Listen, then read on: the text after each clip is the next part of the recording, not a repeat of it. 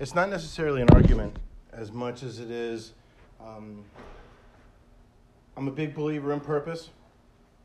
I don't believe that there are any accidents. Whether you're a religious person or not, you believe in the universe, that there's something bigger than us. And because I don't believe that there are any accidents, that there are no coincidences, that everything happens for a reason, that purpose is something that you have to look out for. And this particular part of my life was it was just a huge ball of lessons for me. And to look back on it now and see all the purpose in it puts me in a place where I'm here in front of you trying to communicate the story so you can also see the purpose in it. So let me talk to you about some things that just aren't accidental.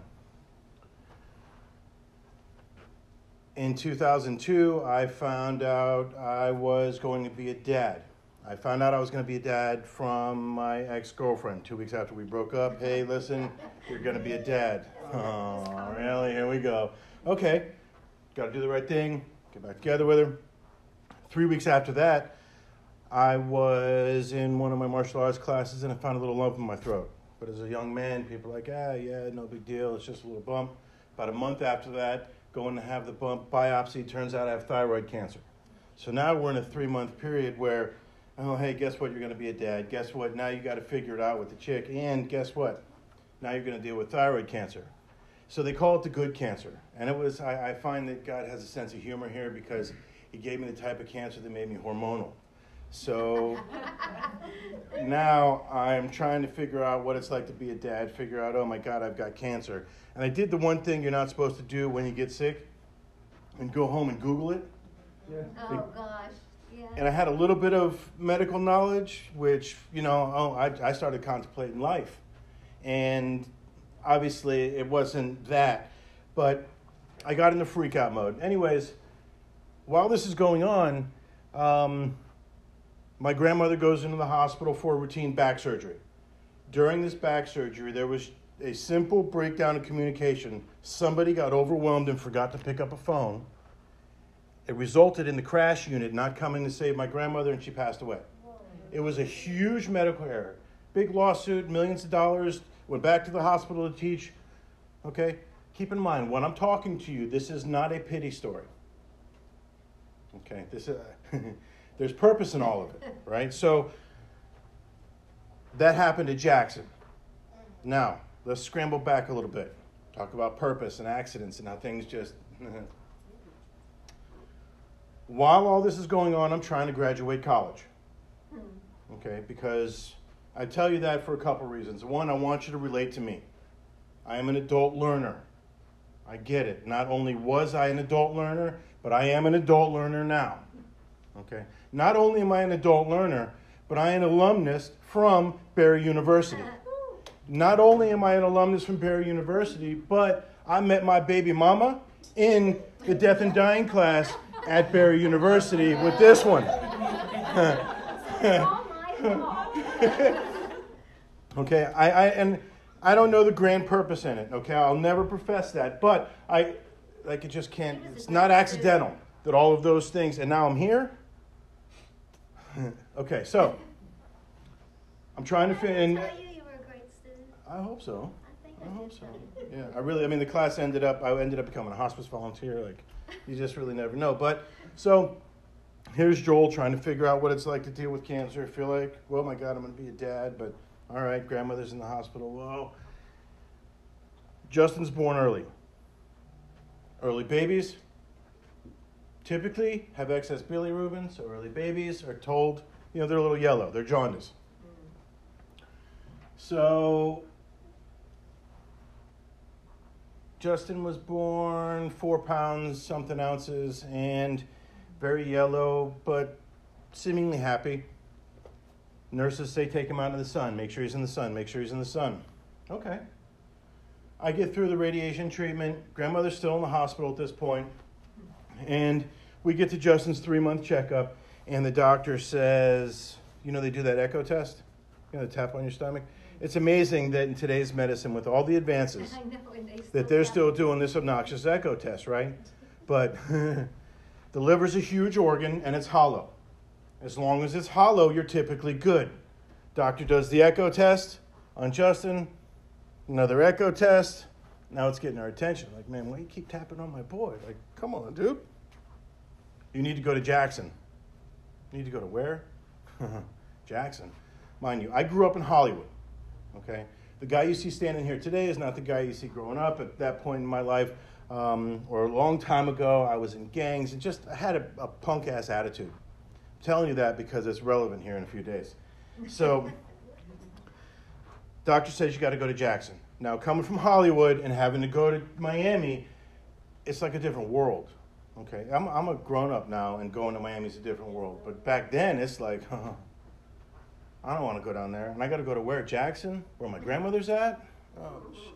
Now, to make some more stuff up in the story, 15 years ago, before my son was born, my baby niece passed away, okay, in Jackson. So it's just a spooky place. Now, that facility in general is a spooky place, but here we go.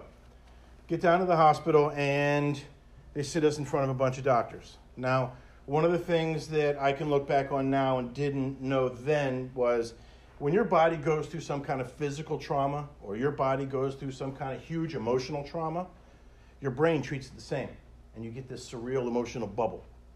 Okay. The good thing about that is that you don't feel too much overwhelming emotion. The bad thing about that is it sort of gets rid of your critical awareness. And that's important because now I'm sitting in front of a team of physicians that are telling me my son needs a liver transplant. But we don't want to do the liver transplant yet. We want to do what's called a Kasai procedure. Pretty simple. Let's go back to what's going on with Justin. Justin has a disease called biliary atresia. If you were to take a picture of the liver in the simplest forms, I'm not going to try to draw it. You see my handwriting. It's like a tree. It's a filtration system. And it filters out blood and whatever stuff that the liver needs to do. And in Justin's, it had collapsed like an alcoholic and started to cirrhose the liver. So the doctors, thinking that we need to wait for Justin to get older to do the liver transplant, because that was the thought back then. He was the second youngest baby ever. Remember, we're having this conversation about a 3-month-old baby. Okay, so what do you want to do? They want to take tubes from his intestines and just rehook it up to the liver so the blood flows through it. I mean, I don't think there's anyone in here who doesn't understand that process. And in the simplest forms, the liver transplant world is just a plug and play. Okay, go ahead. So 4 hours later, the doctors come back and they're sitting in front of us. Sorry, it didn't work. What do you mean it didn't work? Well, his liver's too cirrhosed. So at the point, I had enough information to realize that, wait a minute, this is a pretty sophisticated facility. You have very basic scanning devices that can see if a liver's too cirrhosed or not. How come you didn't know that going in? Well, now with a bit of a different look at it, that's what practicing medicine is about. Yes, practicing. His liver probably looks a little too cirrhosed, but maybe let's try it. He's going to need the transplant anyways. Can you imagine having that conversation with a parent? But looking at it today, maybe that process saved 15 lives. I don't know. So, what do we do next? Well, we get him a liver transplant. Okay, so let's go. Well, we got to wait. What do you mean we got to wait? Well, we don't have an organ. So what I love about talking to adults is that you guys all can relate to what I'm going to say next. You guys remember the movie John Q. With Denzel Washington? It was out then. And that kid from Hollywood I was telling you about, now he's starting to gear up. What do you mean we don't have an organ? You got to get an organ. I mean, there's people dying. Like where's the organ? We don't have any. You got to wait. Well, what do you mean? What do we got to wait? You got to go home. Go home, and I stood up, and my ex was just laughing at me about this the other day. And she's like, oh, you made the doctors real nervous. Because the Hollywood jumps out at me, right? And I'm not used to that. Why can't we get an organ? We just can't, right? And it's not their fault. This is a system, right? Communication breakdown cost my grandmother her life in that facility. And because of broken communication, Now I got to watch my son go through something. Like legit. Got to wait. Average wait time is 90 days. Average wait time then is 90 days. Average wait time today is 89.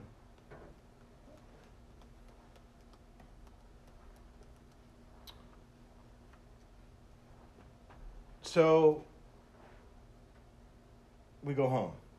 And as amazing as the body is, the liver's starting to harden up. So what would you do if your stomach starts to harden up? You start to arch back, right? And I mentioned that surreal feeling you get in that sort of emotional bubble because that trauma for me with the cancer of my grandmother and my son, it took years for me to unravel from all that. Certain memories come back. And it was 3 years ago maybe, remember the next story. And that was walking the parking lot with Justin because get him in the sun, I mean, you can't sit inside of a room all day. It becomes like its own little prison and it impacts you. So you start taking a walk. And people would call the cops on me. I'm walking around with a dead baby.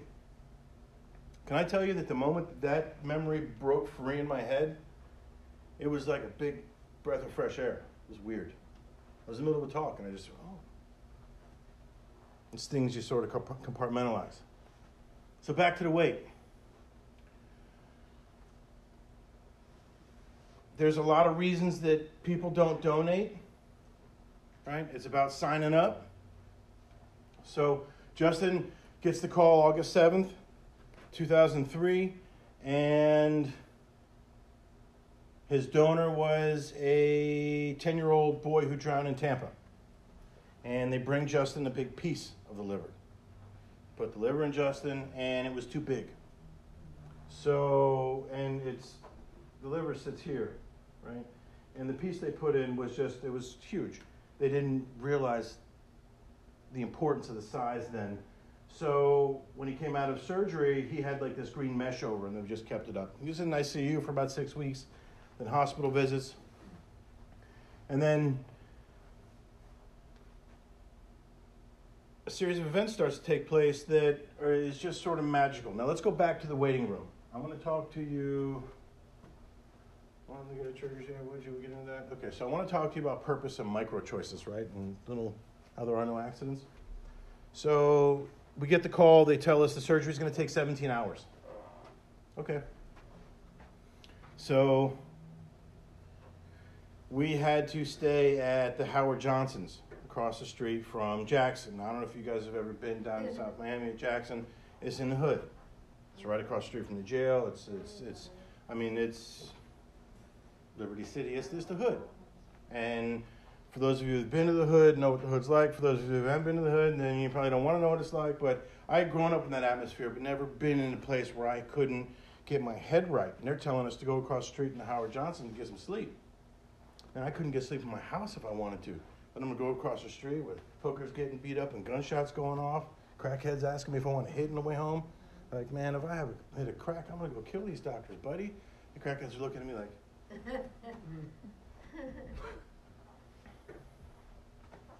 Because it's that weight, the kind of stress you're going through. Justin stopped eating. He's in the hospital for 2 weeks because he just filled up. So we realized that the Howard Johnson wasn't going to work and go back to the waiting room. About 12, 13 hours, and then I'm sitting in the waiting room. I'm pretty stressed out. I'm just sitting, and the guy walks by and taps me on the shoulder and goes, "Oh, it's just a liver." Yeah, so now here's Hollywood.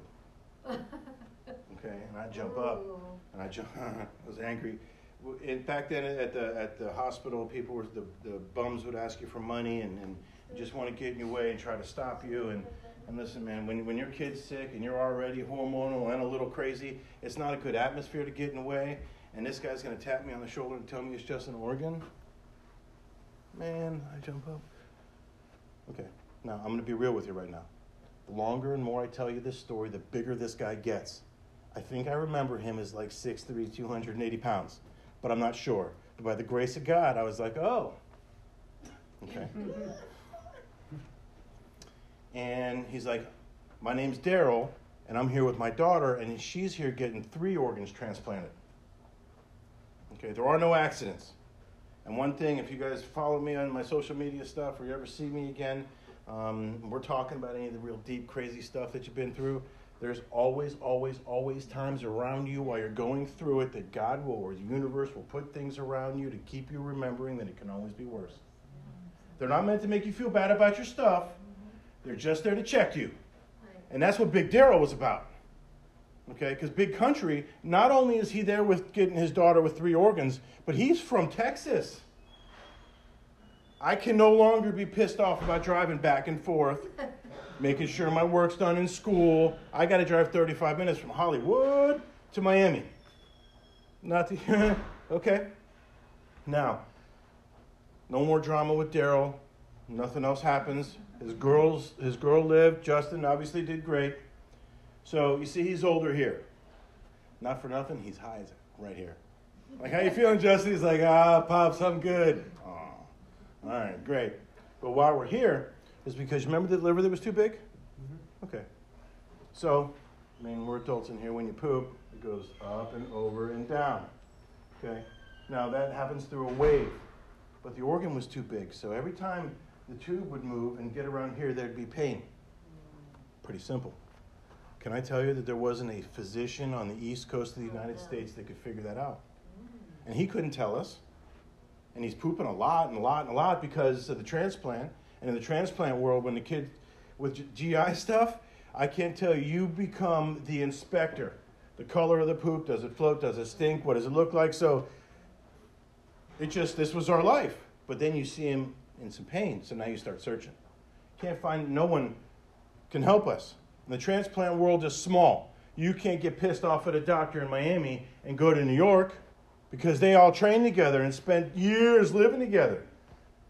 They're likely going to be laughing over the phone. Yeah, she's crazy. You can have her.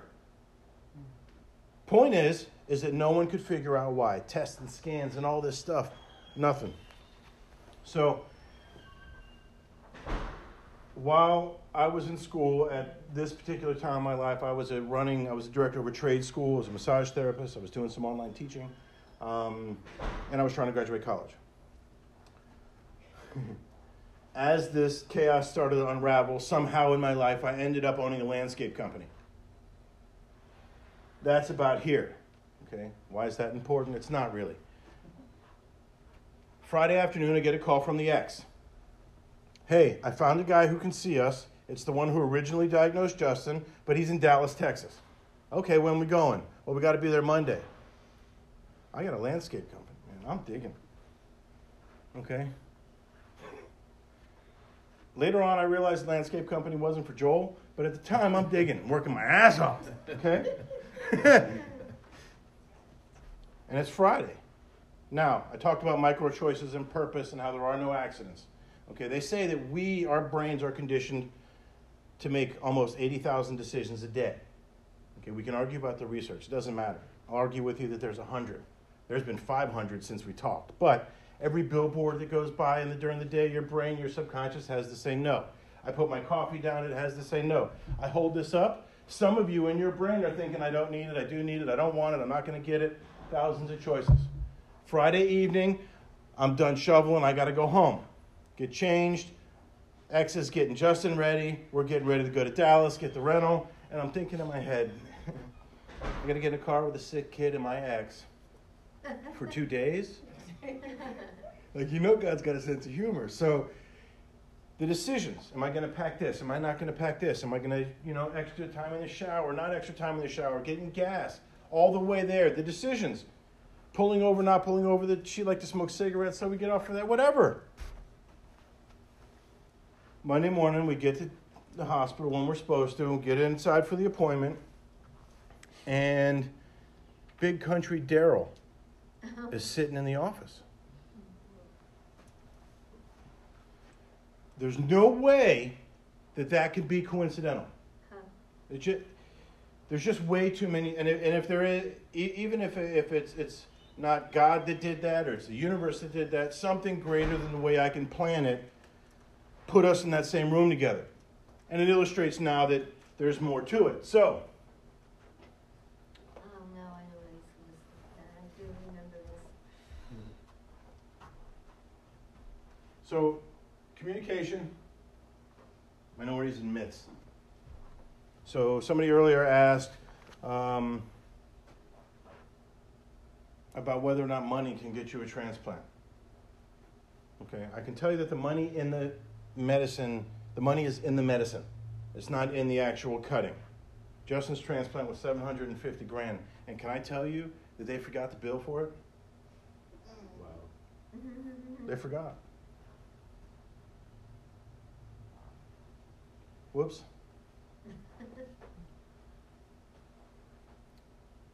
But we pay $60,000 a year. Well, the insurance pays $60,000 a year in meds.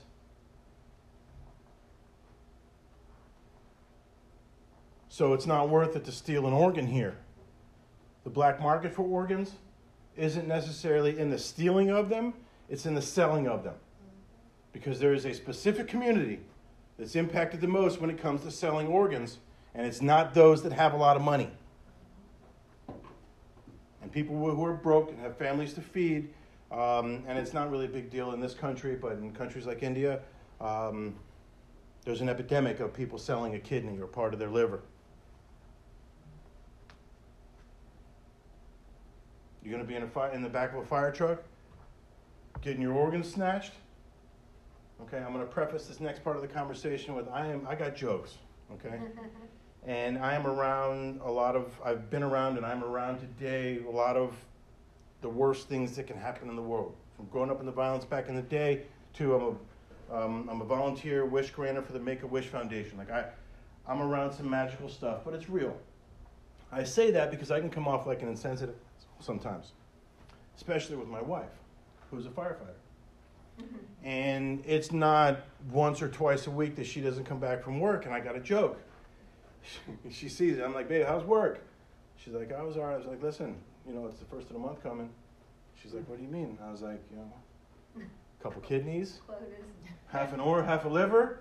She's like, what? Let's make that money. Ah, you're so funny, Joy. She looks at me like I'm crazy, and I am a little crazy. But the point is can you imagine these firefighters hearing the buzzer and they're getting in the truck? They pick up somebody who's on the side of the street, and they're checking your wallet, or they're setting up something on the side for some organs. If you get caught up in some kind of crazy situation like that, man, there's bigger things in life to look at. But in reality, you're not getting your stuff taken like that. And I wrote in here earlier about triggers. We're talking about triggers, and I put it's hard in healthcare culture. Listen, I have Donate Life tattooed on this arm. I've got a big Buddha on this arm that talks about organ donation. You can't be around me for 3 seconds or know that I'm not about, but it'd be really hard for me to still be a donor. Because if I go into the hospital and I get sick and die, for my organs to be used, they still need 2 independent doctors to come in and say, yep, he's dead, his organs are viable. And in a system that's built with people just like you and I, efficiency and effectiveness is not usually the focus, and the organs just go to waste. Now, hopefully there's a time when Justin's kids aren't going to need this. The technology will be in a place where we don't need donors anymore. But right now we do.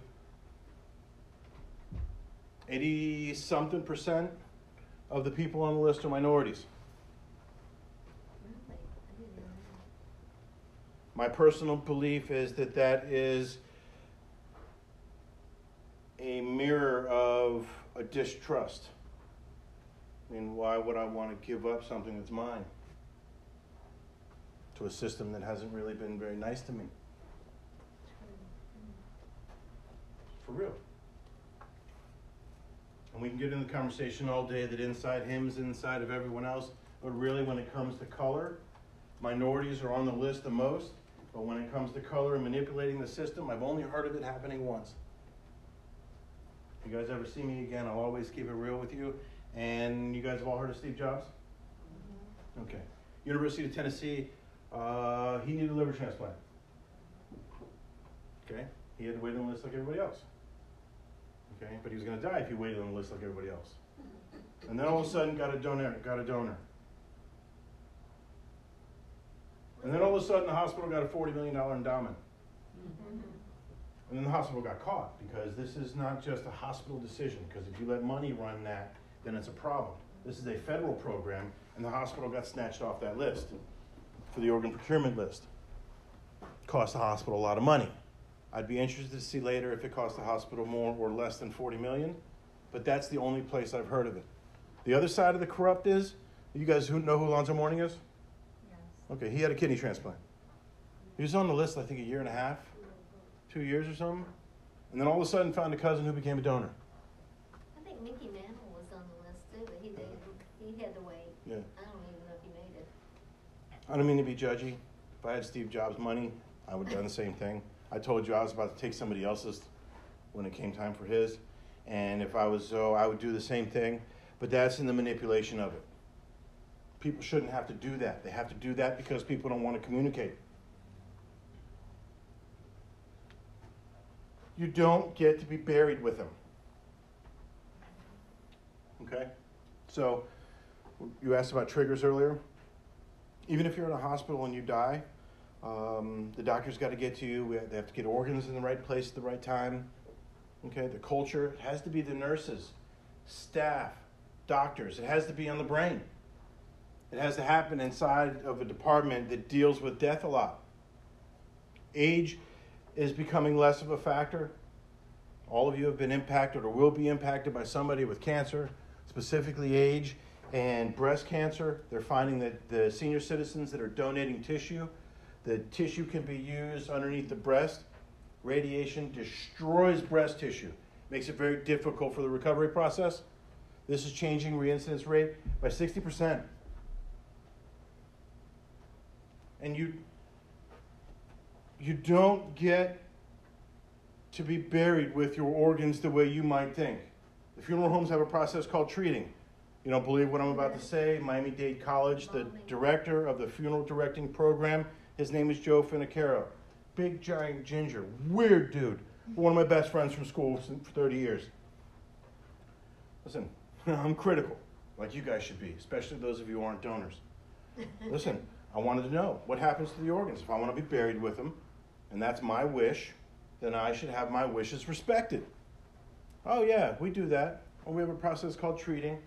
They take them out of your chest while they clean the rest of you out, and they put them in a bag and they put them back in your chest. Okay, now, whether you believe in karma or the universe or God, I would imagine that whatever it is that created you is all good, all loving, all knowing, and at some point we pay a price for the life we live, or we get paid back for the life we live. Okay?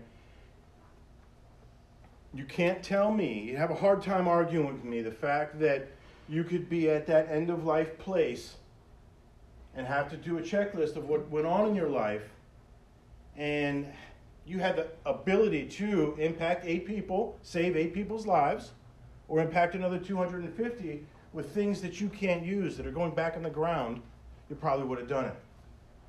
That's the generic argument, right? Let me ask you this. If it was somebody in your family, would you become a donor?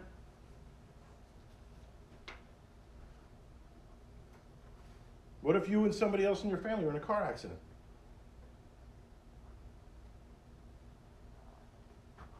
What if I told you that half your liver grows back? Do I cut half your liver out today, you give it to Justin, and it grows back? You're more likely to become a donor?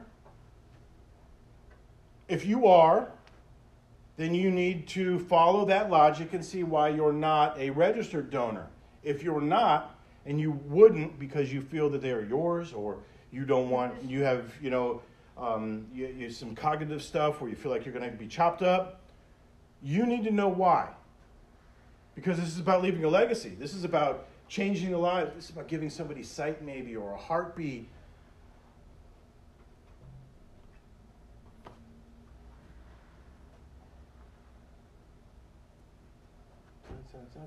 We're getting through it. Minority miscommunicating. Okay, the talk on the table. Okay, so for those of you who aren't donors, and for those of you who are donors, here's the trick in it, right? This is a death and dying class, okay? This January just started, probably week 3 or 4 right now, okay? You've obviously had the discussion about end-of-life choices, okay? You can't meet Dr. Straub without having the thought process about end-of-life choices. Okay? We are all going to be there. At some point in your life, you and your family are going to have a talk about end-of-life choices. And this is where you get to impact that, because it's either going to be over a table or it's going to be over a bed. And I'm not preaching to you here. I might sound a little preachy, but my grandfather passed away recently. Family's still not all about organ donation. They were all about organ donation at the walks and the talks, and oh yeah, Joel, it's great organ donation. But when it came to my grandfather passing, they don't want to talk about it. End of life stuff rattles people. But your goal, if you don't do anything else, is to make sure that your family and your friends and those people that care about you are not around your deathbed or some kind of crazy catastrophic situation arguing about whether or not you're going to be a donor. My family knows. I ended up in a wheelchair, or I'm just not Joel anymore, and I'm drooling. I need to have my diaper changed. Take the wheelchair, loosen up the brake, let me float into the pool. And if you don't do it, I'm going to freaking haunt you. I tell it to him, and I tell it to anybody else around me. And they have a little bit of the same look you guys are having. But, listen, I mean, death is one of life's inevitabilities. It's hard for people to think about that. They think if they talk about it, it's going to happen. Right. So yeah, they're just going to put it out there. Until they're in this position, they really don't want to think about it. Yeah. And that's why organ donation has always been hard to, it's hard to convince people how important it is, because they don't see it or do it every day. It's a big deal. And money would fix most of these problems. Obviously, one of the biggest things in the news right now, and I'm not trying to get this conversation started, but is that $5 billion wall. For $111 million, you can build a building at University of Miami that can tomorrow start practicing making organs with stem cells on 3D printed machines. They do it in Dallas. But The Israelis are doing it. You're going to have more minorities on the list. That's right. Yeah. It's a dead end, no matter what. There's no real reason there should be minorities on the list more than others. What's amazing are the people who are organ donators, like myself, that's never been in this situation. Of course, I'm different because I'm in the field. But people like you're an organ donor? And what was the reason for it? See, that's what I mean. Sometimes people become organ donators, and there was no reason. The atmosphere I grew up in, my boys and I, we didn't really think about living past 22 years old. So organ donation was a joke. Like the future, like even until him, I wasn't thinking about it.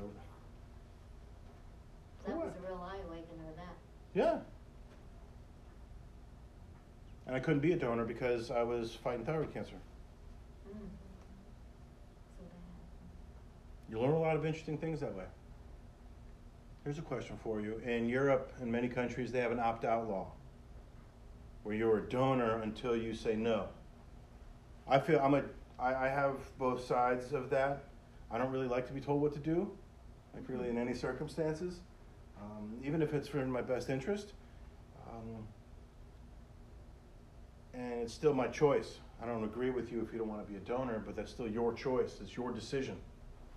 And, when you're born, you don't have that choice then. But it saves lives. And there's 20 people a day dying. 10 people a day added to the list because there's not enough organs, but there are enough organs. They're just not being put in the right place. Most of them are being put in the garbage. See, I'd be happy to give up my life, even in a certain, if I'm sickly, and can't, say if I were diagnosed with Alzheimer's, because that's the only disease I would want, believe it or not. I work with them every day.